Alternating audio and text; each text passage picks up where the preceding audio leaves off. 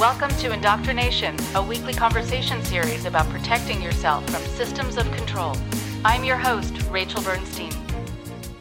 Before I introduce the guest for today, I want to encourage you and remind you, please, to go to patreon.com/indoctrination to become a supporter of this podcast so that it can stay on the air. Every little bit helps. Truly, truly, truly. Thank you. Patreon.com/indoctrination. It's easy and incredibly helpful. Thank you very much.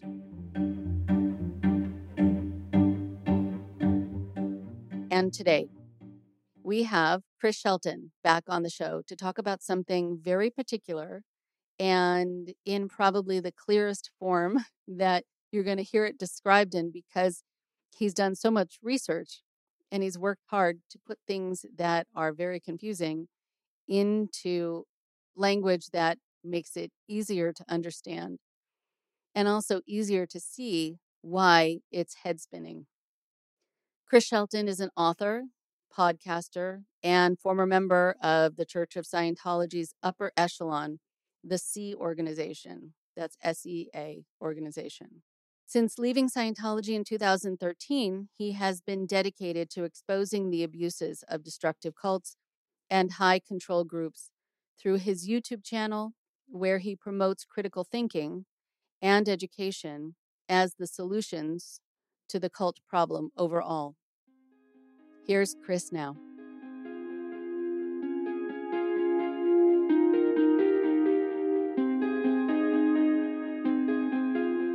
Welcome, Chris Shelton, back to the show. I'm so happy to have you on today. And I know that we do a lot of sort of cross-pollination, and I'm on your show and you're on mine. And it's like a mutual appreciation society.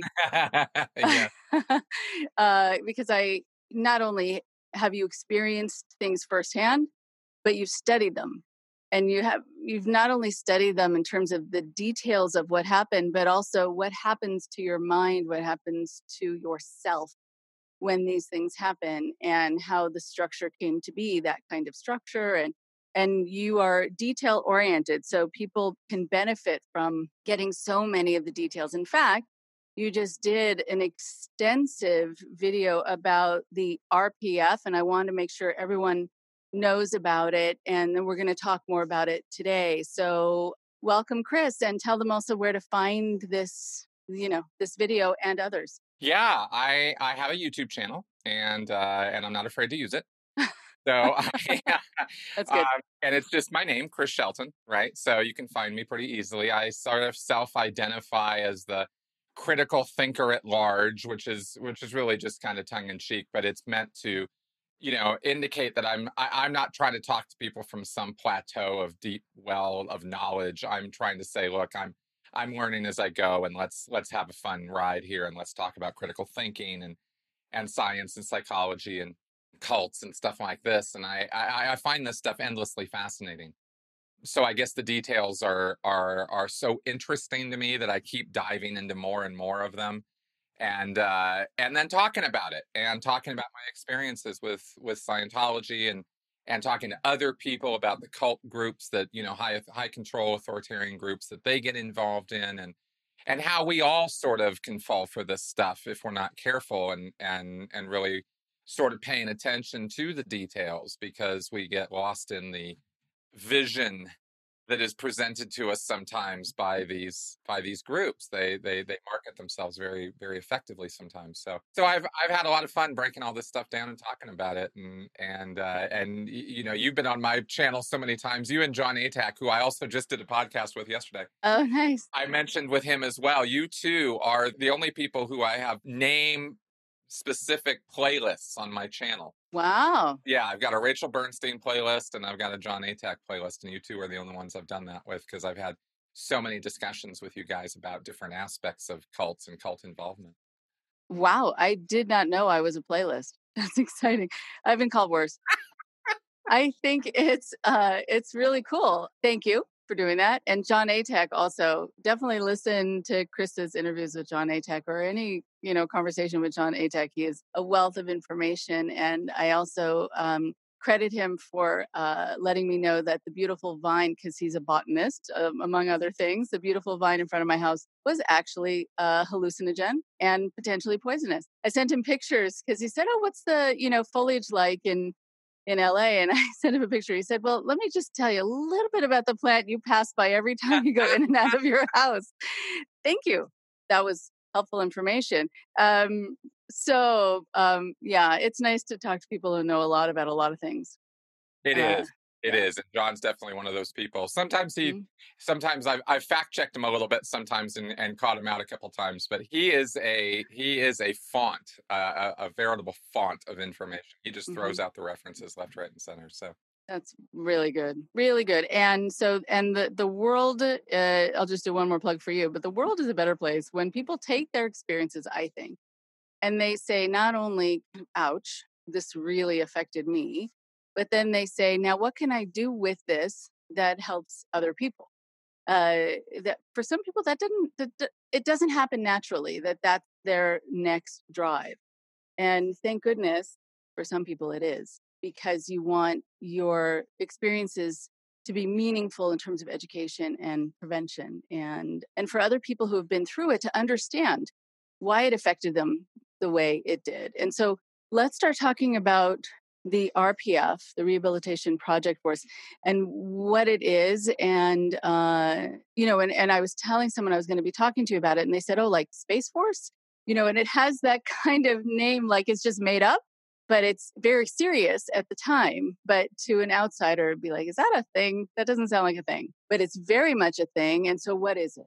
well, quite simply, there are two kinds of what are called project forces in the world of Scientology, in the world specifically of the Sea Org, which is the cloistered sort of hardcore, I guess you could say monastic order of Scientology, right? It's the core group, the 24/7 operators, the people who are just that's all they're doing. When people hear about Scientology, they often hear about that billion-year contract. And that is for the Sea Org. That's not a Scientology thing, it's the Sea Org thing. So the RPF is something that only the most dedicated Sea Org members, the most loyal, fanatical, folks are going to experience. And basically, it's a form of a re-education camp or re-indoctrination camp, along the lines of what was done rather during the Maoist revolution in China, or what you see in North Korea, where you see people sequestered away from society or from the main body of the populace and re-educated, right? Very forcefully, concentratedly worked over until they are. It's an exercise in thought reform Mm, and classic Lifton thought reform. mm-hmm, mm-hmm, And the RPF is meant as a disciplinary action. It's done because you screwed up as a Sea Org member in a very significant way. You don't just get sent there casually. And so not everybody in the Sea Org is going to end up doing the RPF program or going through it, but mm-hmm. if you screw up, then that's where you go, and screw up in a very major way. It's a major violation of the church's ethics or justice codes or whatever. You screw up somehow. For example, a couple guys went because there was an audiovisual event where David Miscavige was talking to the crowd, of Scientologists via this audiovisual setup. He wasn't there live, and it broke down in the middle of Mm-hmm. the talk, and he Mm-hmm. was up there, and there's David Miscavige's image on the screen, and no sound is coming out. And this went on for like 10 minutes. So this was a Yeah. major flap. It ruined this event. And so the people responsible were promptly and immediately sent to the RPF, right? And that means sequestered away from their friends, family in the Sea Org. If you're married, you're not seeing your spouse anymore for a while, and while you're doing this program, there's no time off, there's no weekends, there's no days off, there's nothing like that. It is a full intensive work study program, most of the time spent on hard labor.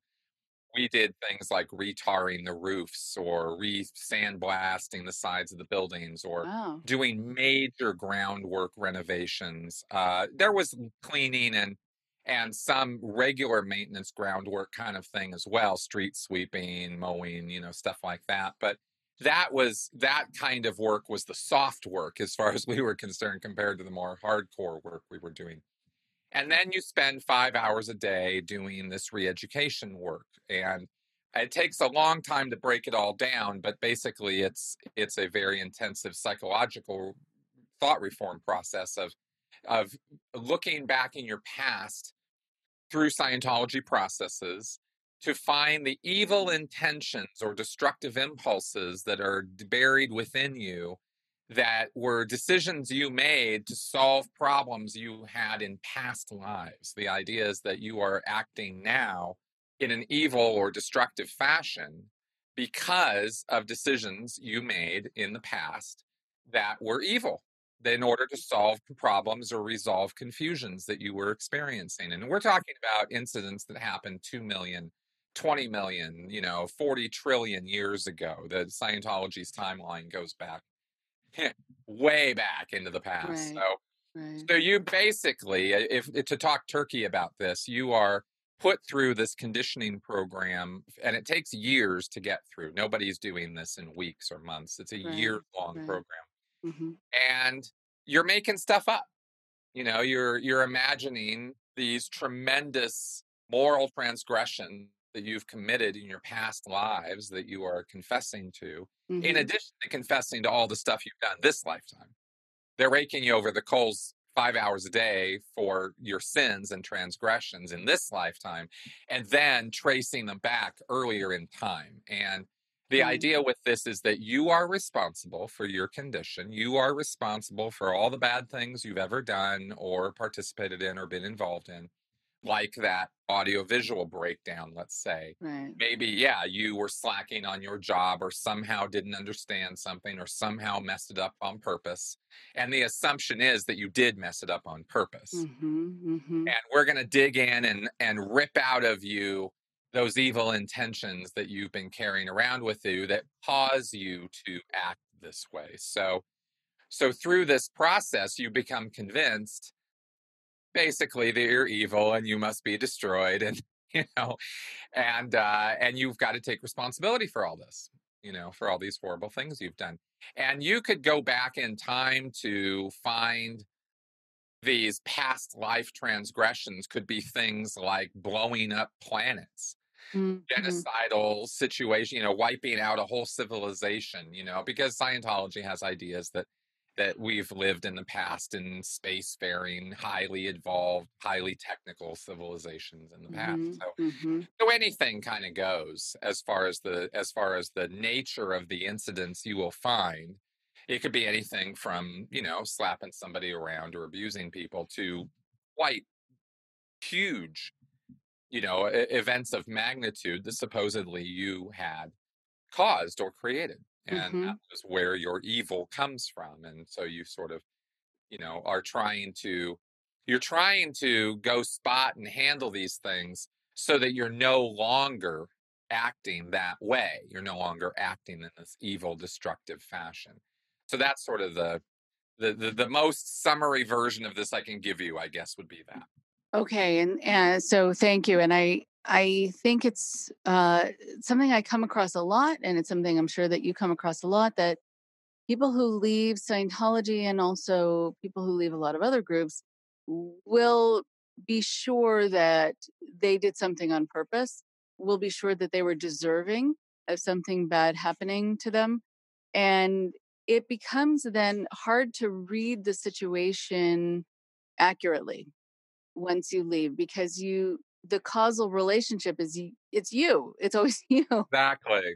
And it might not be, and it could be that even with the sound going out, it could have been some other snafu having nothing to do with you. Right.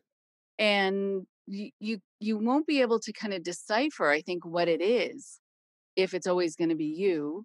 And then I don't know, when at some point you feel like you're deserving of good things.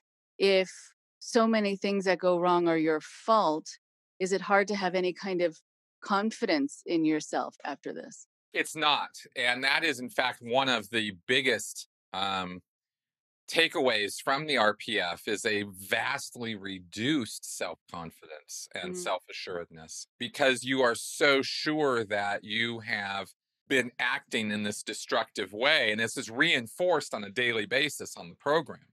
The people who are there are land there on the RPF after a ton of blame, shame, and regret. Mm-hmm.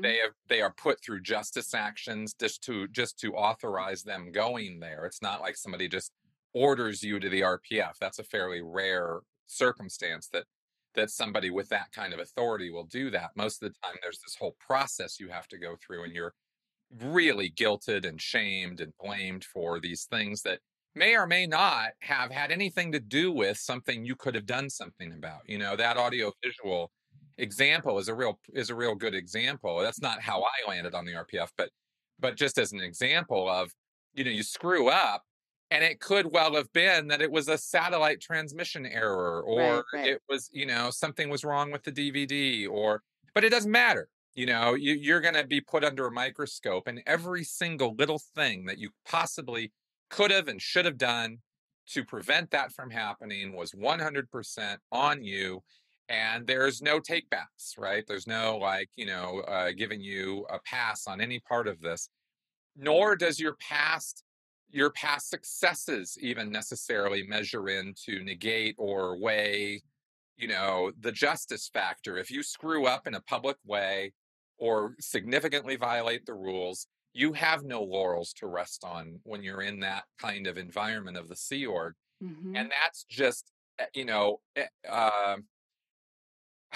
what's the word? Blown up even more when you end up on the RPF. Right. Because Okay. now there's no excuses ever for anything. It's always on you. So I can say this, in looking back on it, both for myself and other people who were on and who got through the program successfully, that you come out the other end, you know, walking on eggshells, Yeah. real careful, because you Mm-hmm. don't want to go back. And I saw people go back. I saw a guy, a trio, actually. Normally you work with another person. It's called a twinship. You are there to get them through the program, and Mm. they're there to get you through the program, and you Okay. work together, right, on Okay. the steps. Yeah. Sometimes it's a trio, three people, because when there's an odd man out, Right. Right. what do you do, right? So Mm-hmm. I saw a trio ship graduate through the RPF. So it was 3 times harder than usual for them to get through the thing, because there were 3 of them. And then one of them screwed up, started a fire. They got onto a job where they were doing welding, screwed up on some part of the welding job, tried to Mm-hmm. cover it up, Mm-hmm. because of course that's what people do, Mm-hmm. and ended up, creating this flap. A fire alarm went off, and Yeah. right back to the RPF, right, just right back, because that happened within the first month of the guy being graduated. So clearly something was wrong with their RPF that they would screw up so significantly. And this trio ship all had to go back to the RPF, because if your twin screws up, it's your fault, right? So, you're responsible for yourself, but you're also 100% responsible for this other person. Even after you graduate the RPF, you're still responsible for this period of time. So you're constantly walking on eggshells. You're constantly freaking out. And this is already an environment where people are reporting on one another and all of this. So it's pretty crazy. And if I think about it this way, if there was purpose to it to kind of keep focus off certain people, then it makes more sense to me. Not that it really makes sense, it shouldn't be happening. But if you just need to keep looking inward, or you're blaming another person, then you don't look at the leadership, and you don't look at the tech, and you don't look where you're supposed to be looking, and focus on, maybe this isn't a good thing. Maybe you don't need this. And why did this get set up? And is it a deflection? Is it a way to just keep your eye off the ball, off David Miscavige, off L. Ron Hubbard, and just have your focus elsewhere, and with great intensity, also to the point of real distraction? What do you think about that? Absolutely. I think you're spot on with that. In fact, organizationally, that is exactly what the RPF, the purpose of that activity Okay. is a place where you can relegate somebody, send them off, where they're literally going to be basically disappeared for a while. Mhm. Mhm. Nobody's going to be seeing or hearing from them, even their own Mhm. spouse or their own kids if they have kids, right? Which Oh. is the case for some people in the Sea Org. Because when you're on the Mhm. RPF, you are completely physically separated from the rest of the Sea Org. Mhm. And you are by policy of the RPF not supposed to be seen or heard from. You are not allowed to. You don't get to talk to other Sea Org members outside the RPF unless they speak to you first, Mhm. and then only in the most extreme circumstances, whether it might have something to do with the job or the project that you're doing.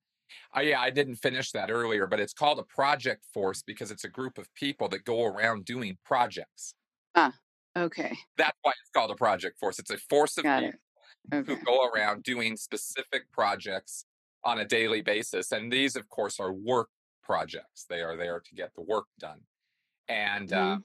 it's the rehabilitation project force because the idea with the rather Orwellian doublespeak that goes on in Scientology, it's rehabilitation. It's rehabilitating you so you can get the work done. But what it's really doing, as you just said, is it's a place you can send somebody who's a troublemaker, who's riffraff, who's considered talking too much. It looks like you've had a little Mhm. bit too much to think. Off to the RPF you go, right? The thought Mhm. police will send you there, and you will be your thoughts will be reformed, right? Because Mhm. you don't get through that program if you do not confess your sins in an enthusiastic manner, and really push yourself to get through this program. And it is a lot of hurdles to climb through, to go over before you're allowed back in the Sea Org. Mhm. Most people quit. They just I can't deal with this crap, and good on them. They should because it's a crazy making program. Right. Well, how are you looked upon though if you quit? Well, that's the thing is that if you're already the scum of the earth just for being on the earth, but at least people will acknowledge that you're hanging in there, that you're willing to make up the damage for what you did. From the group perspective, you're an untouchable. If there is a caste system in Scientology, and this is the untouchable caste Mhm. within the Sea Org, but at least you're still in the Sea Org, right? So at least so you can take some small degree of pride in that. And Mhm. the way you're communicated to, the way you're talked to in the RPF is that you have sinned for real. You are here by the grace of the RPF and L. Ron Hubbard. It is only through your hard work and your honesty and your integrity that you're going to build yourself back up and rehabilitate yourself. Mhm. So it's expected that you think of yourself as a complete and utter dog, scumbag, sinner. And sinner is not really a word that's used in Scientology, but all these other words are. And Mhm. and you're just at the bottom rung, right? So you got to climb. You got to earn your way back. And Mhm. the work that you're doing is supposedly your exchange for the fact that the RPF, that the Sea Org is allowing you, is feeding you, is clothing you, is still putting up with your bullshit so that you can get through this program. Okay. So every part of this is Yeah. meant to create a sort of a degraded self image. It is a great way for David Miscavige or senior executives in Scientology to enforce compliance because you always have, as a Sea Org member, as a Scientologist, you have this justice system, which we don't have to get into too much, but it's pretty involved and pretty, with a group that would create something like the RPF, you can imagine the rest of their justice system isn't so great either. Um, but as a Sea Org member, you have this additional penance or punishment that can be assigned to you, which is this RPF, and it's always hanging over your head, like just waiting for the hammer to fall, right? Because you never know what you could end up doing that could end up getting you on this program, and if you're there, you're stuck there for years. So you really want to do anything possible to avoid that. So Right. Right. That means you'll do just about anything to avoid that, right? If Yes, that right. means you need to, deal with the pressure of the product demand that's on you to make money, which is a big, huge demand within that world. Yeah.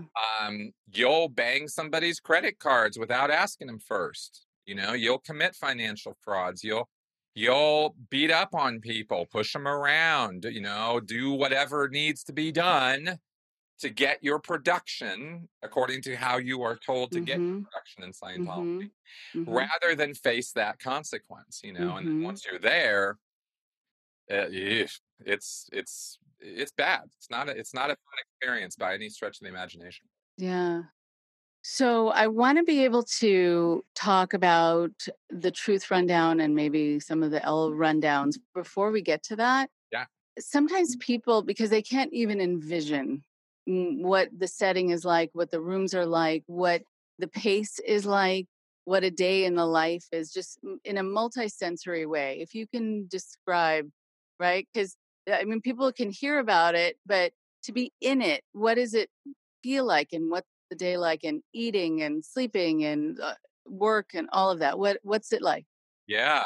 All right. So RPF. So the Sea Org is bad enough, but let's talk RPF. So you get up at basically about 6 a.m. and go and eat breakfast. You muster up first. Everybody has to be accounted for. So everybody stands in lines in units and has to be accounted for. And then you run off to breakfast, which is runny eggs every morning, 7 days a week, right? Pancakes on Sunday, maybe. So, sometimes, so Sunday might be a slightly better breakfast, but basically runny eggs is breakfast. You have 20 minutes to eat.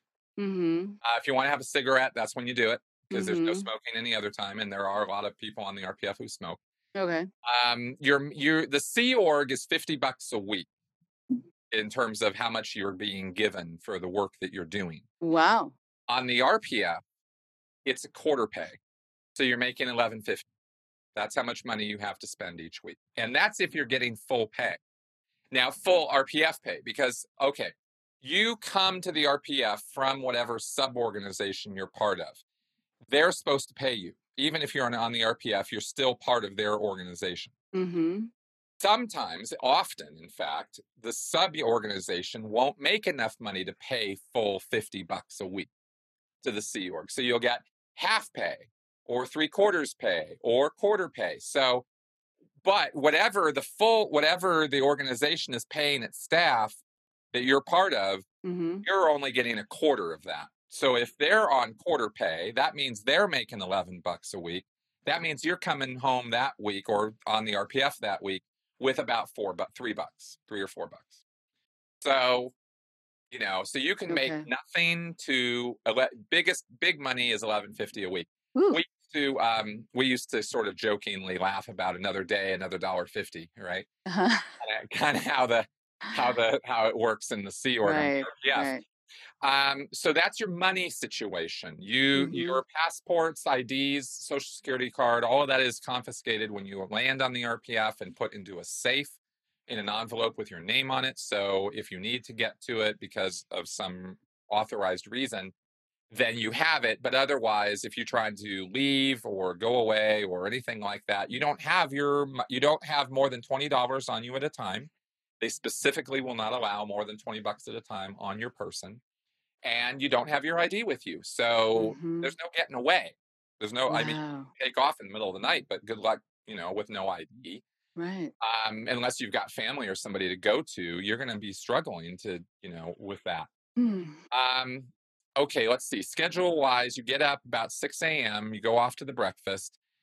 You got 20 minutes and then you're back for another muster. And then it's 5 hours of the study time. The redemption time is what they call it. It's redemption time. It's for you to redeem yourself in the eyes of the Sea Org. And like I said, you work with another person and the details of that are very, very complicated. But basically there's a program of steps that you need to get through that are thought reform steps. And they use Scientology processes to, like I said, screw with your head. Then after lunch, so then you go till, that's basically like 7 until, what was it? That was until 1:30. I think it was 1:30. So we we would go to breakfast and then muster up and then do redemption time. And then, yeah, about 1 o'clock or so, the crew eating is done. And you want to, the rest of the Sea Org crew, you're all on a Sea Org base. So you don't want to eat with them because they're not supposed to see you and you're not supposed to see them. So you have to eat in off times, right? Really early or later than the regular meal times, right? So you get 20 minutes for lunch. So you muster up, run over, eat the lunch. And it's a mess system. So you have the food on a chow line and you have to go through and get the food and then go back and eat it. And breakfast or, lunches are, I don't know, sandwiches or soup or something like that. And then you go to report to work and you get your projects. You break down into units and you work from, 1:30, 1:45 until dinner at 7:45 for 20 minutes. And then back to work.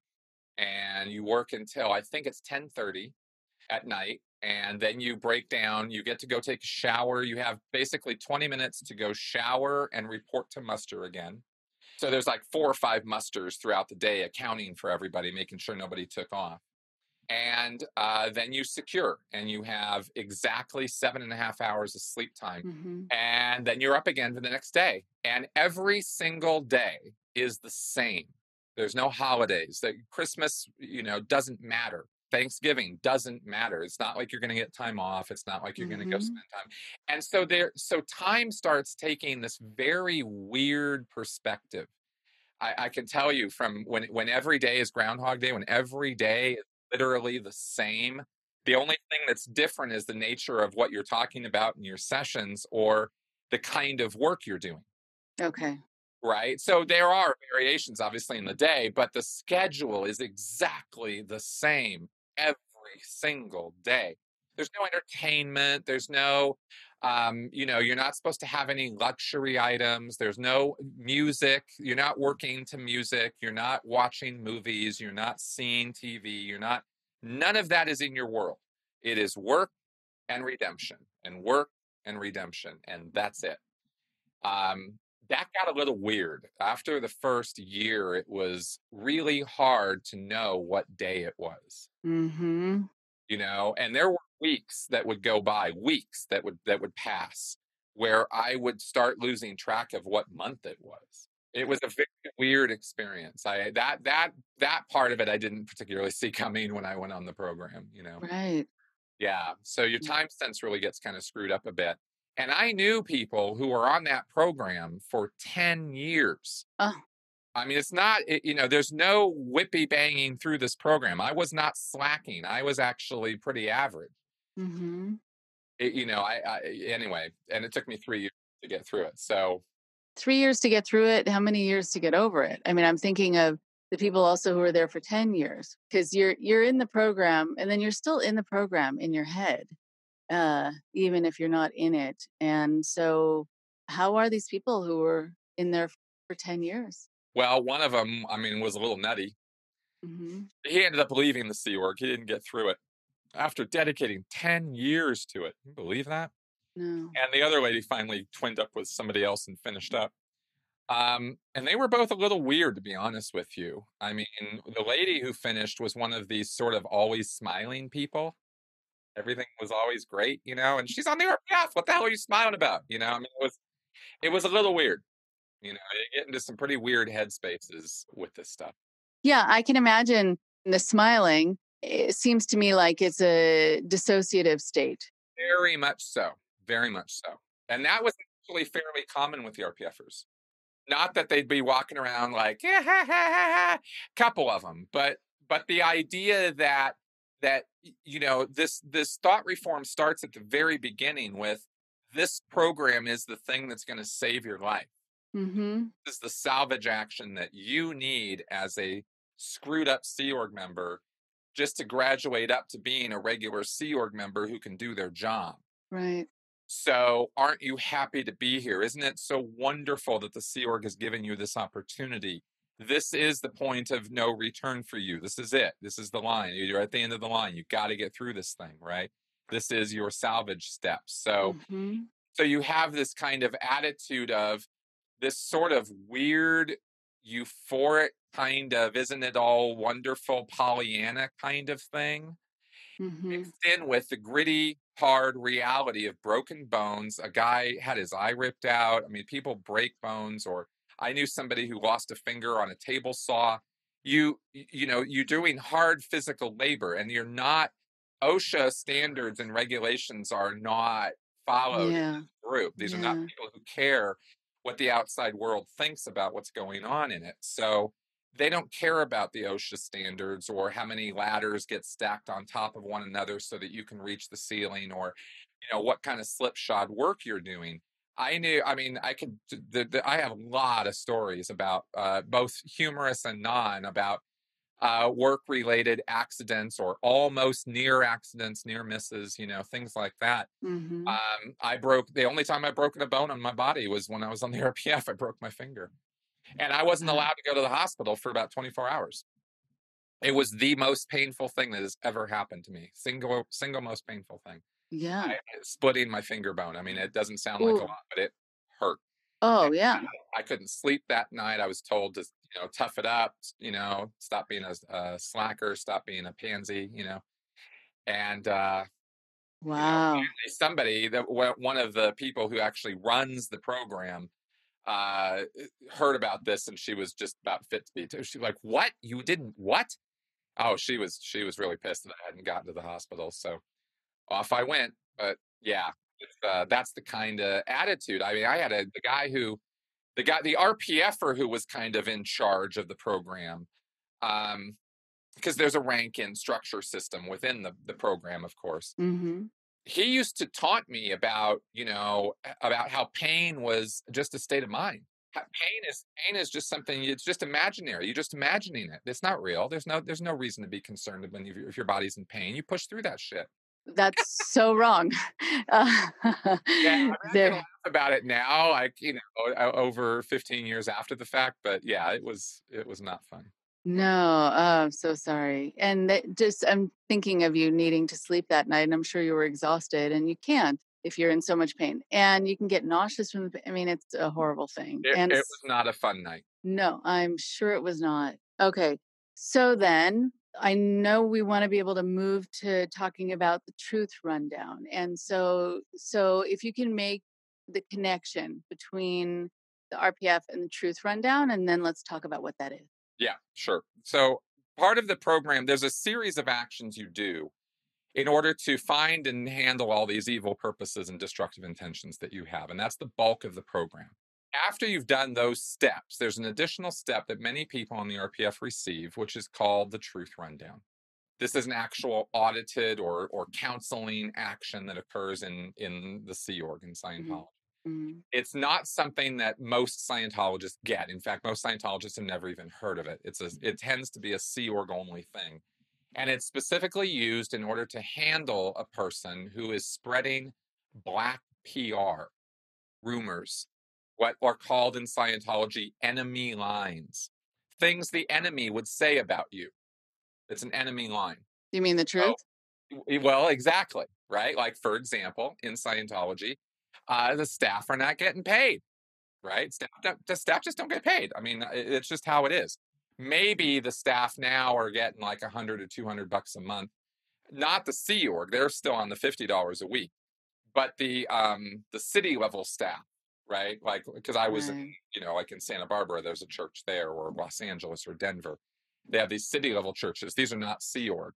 And I worked at one of those for 8 years, and the most I ever made in 1 week was $150. Mm-hmm. So something like that, $150, $200, right? That was the most I ever made. There were many weeks where I didn't make anything at all.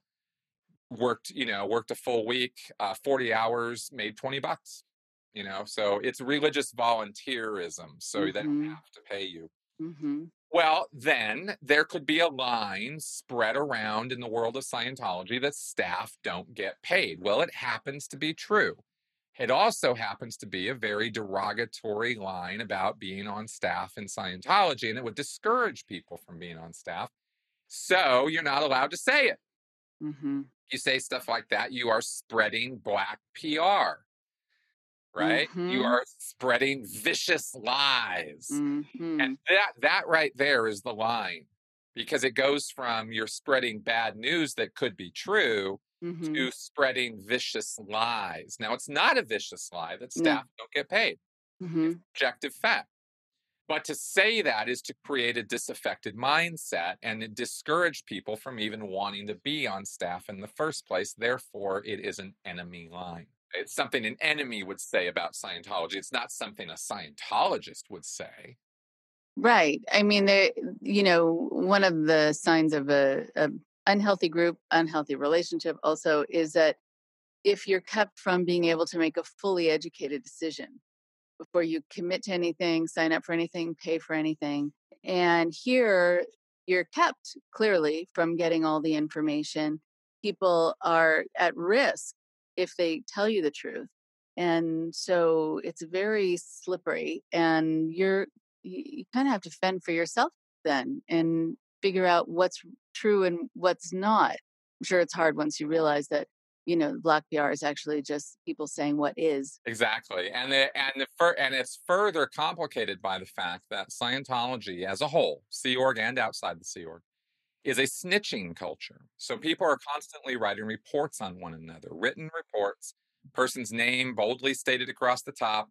This person said staff don't get paid, and I was discouraged from joining staff because they told me this, right? Right. Or, Chris is spreading that, Chris told me at lunch today that he's not happy with his job. He doesn't really like working at the org anymore, and he wishes he had done something else. Right? Well, that's a private conversation between two people who are supposed to be friends. But in the Scientology world, you get snitched on because you were critical of your job, of Scientology, of the organization, of what it's doing, materials it's putting out, L. Ron Hubbard's philosophy. If you're critical of any of this, right. you can be written up.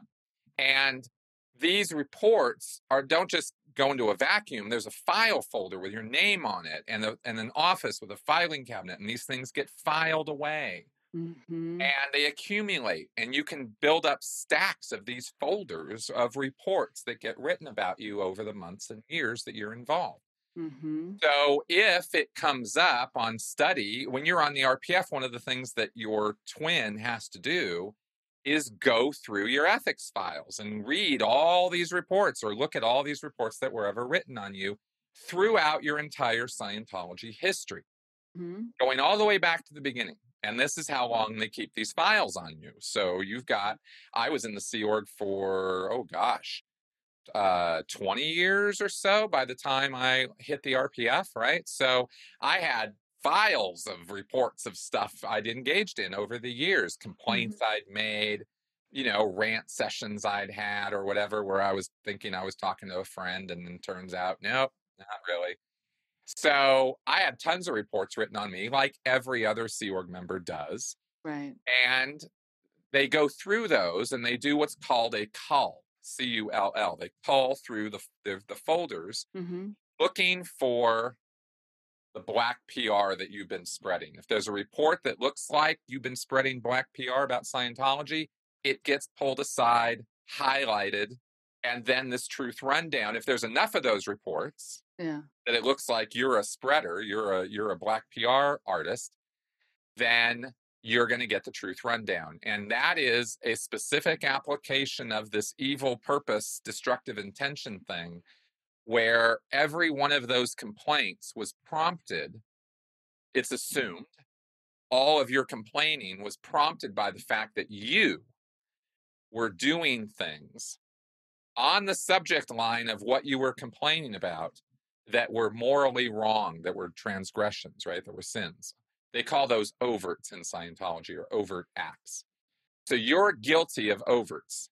And we're going to find out what those overts are. You wouldn't be spreading all that black PR if you didn't have your own overts.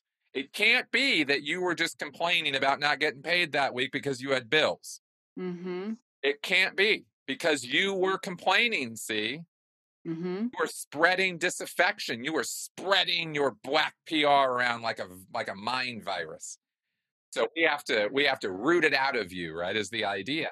Because Scientology, here's the other unspoken assumption here, which seems fairly obvious, but let me say out loud. Scientology as an organization, L. Ron Hubbard and David Miscavige, these people are infallible. This organization is infallible. It can never be the organization's fault. It cannot be that L. Ron Hubbard's policy is wrong. It can't be that David Miscavige was just having a bad day. It's always you, right? Right. Right. Yeah, it's this idea, that we've talked about in the past as sort of, I see it as this trickle down narcissism. Yes. Because if you have someone who is the leader who cannot tolerate being questioned, being disagreed with, people being upset about what they're doing or calling them out, especially, then they set up a system that their narcissism permeates.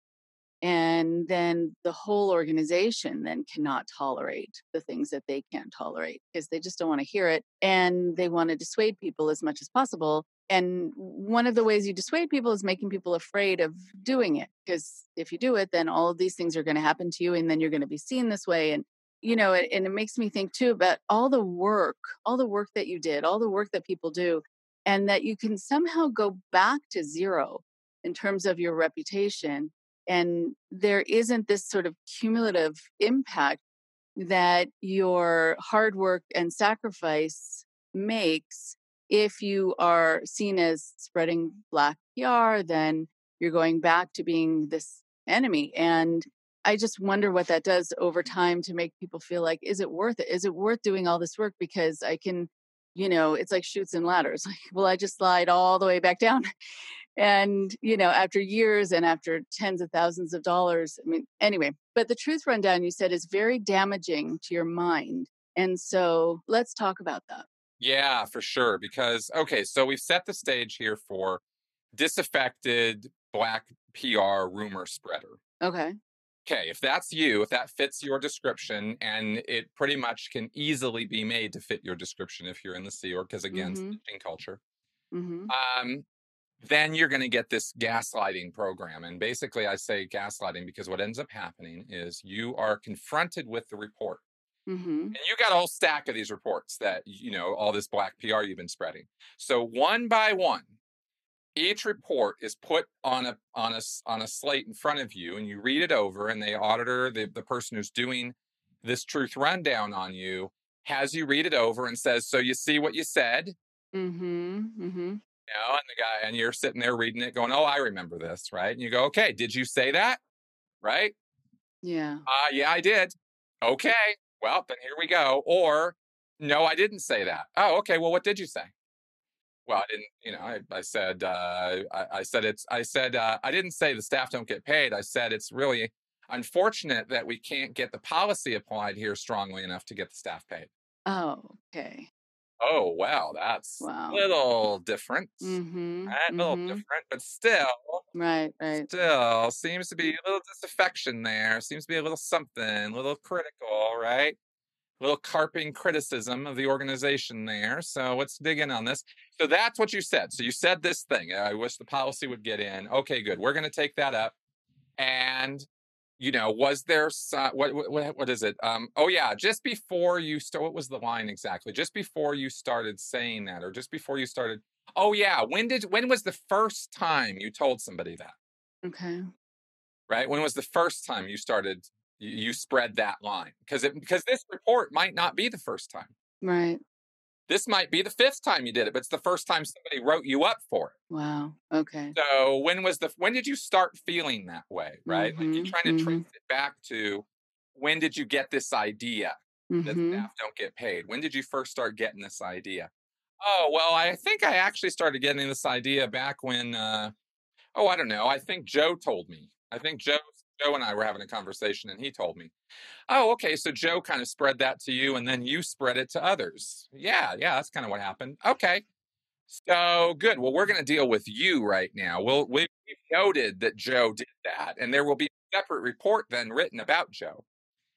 But you're the one who also spread this around. So just before you accepted that, or just before you spread that around, what overt did you commit?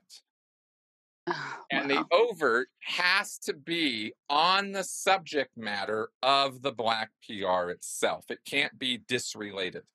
So if I'm spreading this line that the staff don't get paid, that means I better come up with an overt of stealing money from the church, because that's going to be on the line of Right. the overt, right? Or some financial shenanigans that I got up to, something financial, something related to the staff pay, that I did something wrong, and I have to find it, and it has to be there. So I have to find it, and I have to confess it.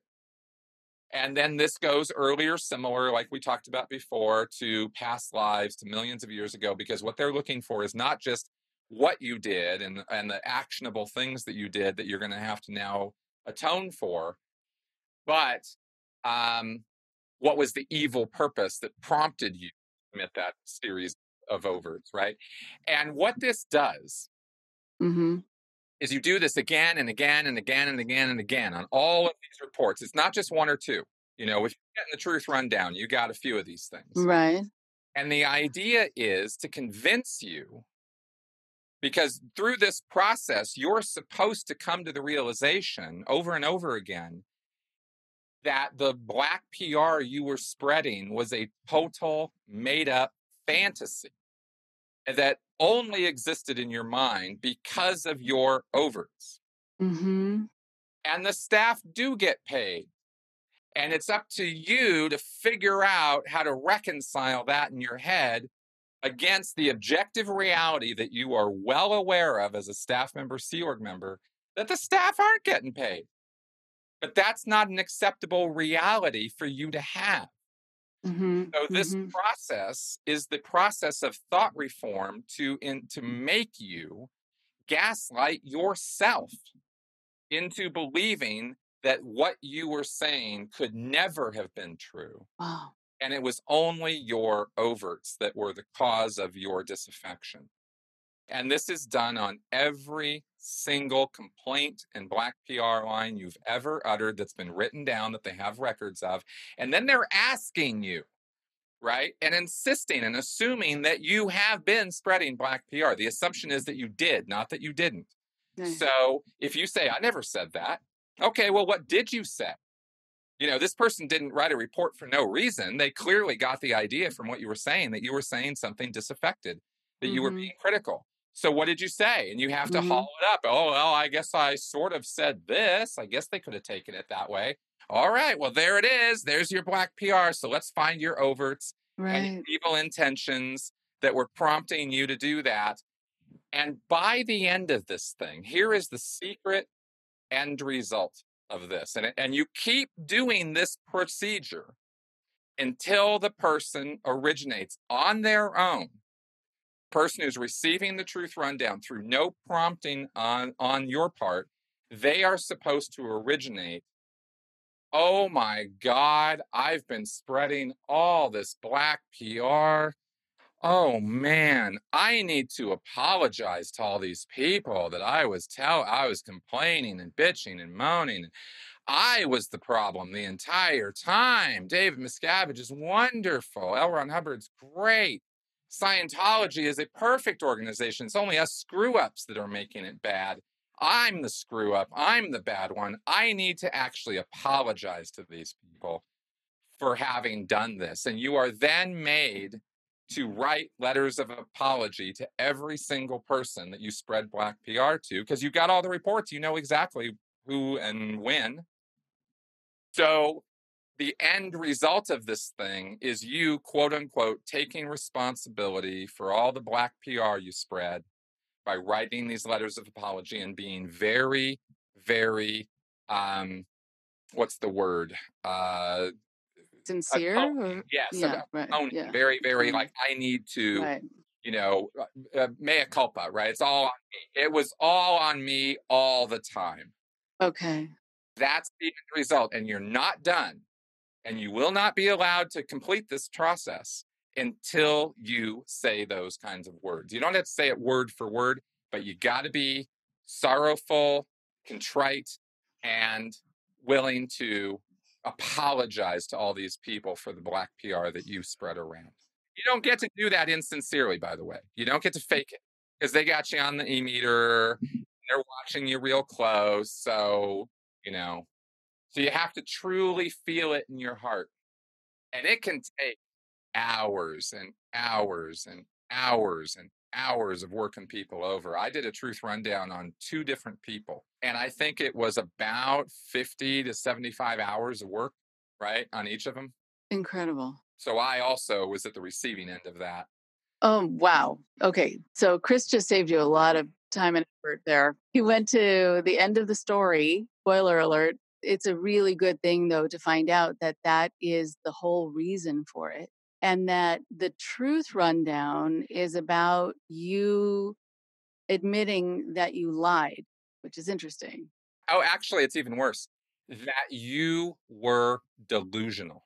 Ah, See, the idea is that your yeah, overt yeah. Right. actually cause your perceptions to change. Okay. Right. Right now, it is true, and I've learned a great deal about perception change through confirmation bias and cognitive dissonance and Mm-hmm. the various factors that are at play with our perceptions. And our perceptions are malleable. Mm-hmm. And perhaps our own wrongdoings can mess with our perception. Mm-hmm. But to assume that every complaint you have about this oh so perfect organization is only and exclusively because of your sins, and that they can run this on you authoritatively, that this is how it is and there's no other option to it, and you're going to get through this process or you're never going to see your family again, you're never going to see your spouse again. Like, you got to get through this RPF program if you're ever going to get back into the regular life of the Sea Org, which itself is already insanely culty and nuts. Right. But this RPF is just like concentrated crazy. And so you are compelled to, you want to get through this program. So you want to Mm-hmm. have the right thoughts and the right ideas, and you want to make up for what all that damage that you did was. So the mind screwery that's going on here is a multi-layered, cake of awful that you have to eat, or subscribe to. So Wow. And so it's even many steps worse than even within abusive relationships when if someone hits you, God forbid, or someone just berates you, it's always because of you. You didn't do something well enough. You didn't do something fast enough, whatever. And you need to take responsibility. I remember years ago actually being with someone who, when they would do something wrong and I'd get upset, they'd say, well, we both need to apologize, because if I got upset, it's because you must have done something, maybe not now, but maybe a couple days ago, that prompted me to get upset. And so, we both have to take responsibility. And it was a while to actually extract myself from that, because if you're someone who is willing to look at that and look at yourself, and your goal for being in it is to have a sense of understanding you and understanding your mind, then you're going to be open to these ideas. And that's really a shame. And that's taken advantage of in this horrible way, and that you gaslight yourself. That is beyond trippy. And I think, it gets you to this whole other, again, dissociative place where you're building the end result on this house of cards. that's right. And so when you look at the foundation, you're thinking, actually, no, this wasn't a thing. But I came to this sense of knowing and really getting it. But what is it that I got? And why is it that then they needed me to believe this? And again, this whole huge deflection. And you don't look at, well, maybe these things are existing and maybe they're afraid of people knowing them because they're trying to keep things hidden. You don't even have time to think about that. No, because this is such an intense process. And also, people socially derive a lot of pleasure from saying the thing that they know is going to get them the positives and that kind of positive feedback. And, oh, you finally got it. And so a lot of people will, quote unquote, get it when, that's not where they were planning to go with it at all, nor is it real, but they want people to be happy with them. And so I think there are a lot of conclusions people come to that are just socially forced and manipulated, but you think you've come to it on your own. It's fascinating and Exactly. so debilitating, just in terms of making your way through the murkiness of it to actually look at the process and to think about what is true and what isn't. And it's just incredible. As we finish up, I know that there's of course more that we could cover, a lot. It's hard to get a Scientology conversation in an hour. Right, exactly. Right. Unless you really focus the intention on a very specific thing, which I Yeah, think yeah. you've done, Yeah. and especially with something as as complicated and deep as the Truth Rundown, which I believe is the most psychologically damaging series of actions that Scientology has to offer. There's a lot of mind screwery that goes on in Scientology, as you can tell from just this description. You have multiple levels of stuff going on there at the same time, and some of those levels are built on in other ways in other places in Scientology. The confession culture is a very, very big part of Scientology. Yeah. So just the general idea of confessing your sins is a big deal, but this RPF and this Truth Rundown sort of take that and pump it up on steroids, I guess you could say. And that's why it's good to talk about, because I want people to know that just how deep that rabbit hole can go. It can go all the way down to a place where you have formalized as a process Mm-hmm. an exact series of steps, a 1, 2, 3, 4, Mm-hmm. how to gaslight yourself or Mm-hmm. how to gaslight another effectively, so effectively that they do gaslight themselves. Because then at the end of the day, that's really how gaslighting works out across the boards anyway. But this idea that you can rework your thinking so that you can observe in the real world David Miscavige beat on somebody and then end up on this RPF program and end up in a position where you are made to rework what you saw in your head so that it is no longer the case that David Miscavige was beating on somebody. You are the one who has to make that make sense, because you will not be allowed through this process until you do. And until you're the one who's sorry about what you saw him do to somebody else. That's how crazy. So, and I know people that exact thing happened. So that's how crazy it is. And that answers in part the question that I'm sure you get asked a lot, which is, how do they get away with this? How does David Miscavige get away with this? That's why. Right. And the people in his inner circle who have seen these kind of abuses, they do get this kind of treatment. Because it doesn't have to be on the RPF that you get this treatment. You can get this Truth Rundown outside of the RPF. So he can order anybody at any time to get this. Mm-hmm. And if they're getting a little antsy or disaffected, or he senses that there's something up with them, boom, off they go. He has that power. He can literally point his finger and a Sea Org member's life will be upended and never be the same again, because they can get up on the RPF, get on a Truth Rundown, whatever he says goes. And you nailed it. You wonder, how do they get 50 signed affidavits from people in David Miscavige's inner circle swearing under perjury laws that David Miscavige never hurt anybody? That's how. Mm. It's not that they're lying for him. It's so much worse. Right. It's that they actually think they're telling the truth. And how scary is that? Oh. Okay. That's incredibly powerful. It leaves me speechless, actually. It's so wrong on so many levels. When people tell that, they were in Scientology or they were on the RPF or Sea Org, and people say, oh, what's that? How do you even describe this level of sort of concentrated manipulation? So I'm so grateful to you for being able to kind of tease this apart and look at the details and also detail what happens in those sessions and see how someone's mind gets reformed and their perception gets reformed, and then they abandon their own perception, going back to this Dr. Margaret Singer quote that I quote a lot, that being in a cult means learning to deny the evidence of your senses. And here's a perfect example of that. Wow. So I'm so glad you are free from that, and that it takes a lot of work to undo that whole process. And I'm sure it can leave you with a lot of emotions that you were even put through it to begin with. Very much so. I can literally smile about it now, Mm-hmm.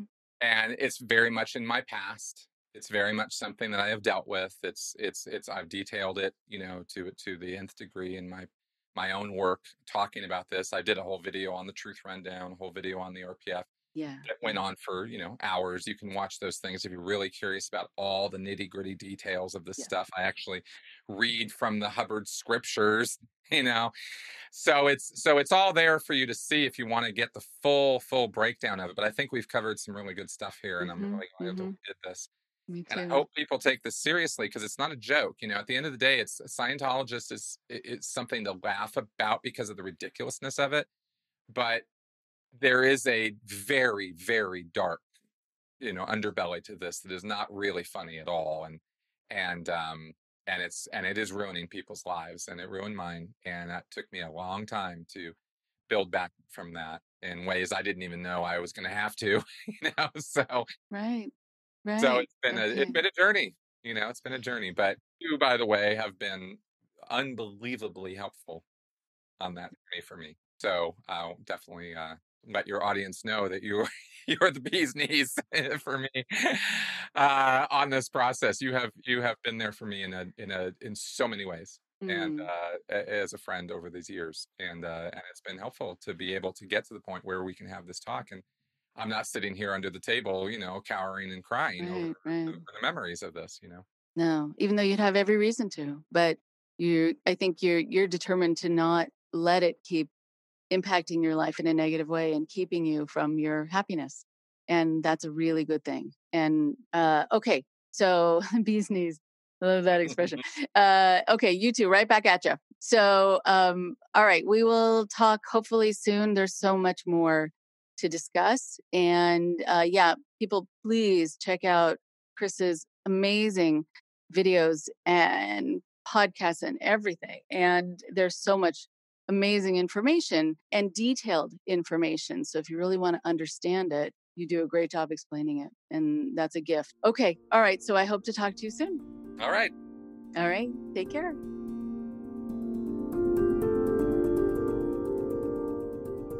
One more thing before you go. I'm going to keep this section a bit shorter than usual because I feel like I want the wonderful information from Chris to sink in. I often try to keep the episodes to under an hour, but all of the information that he shared, I felt was very important for people to hear.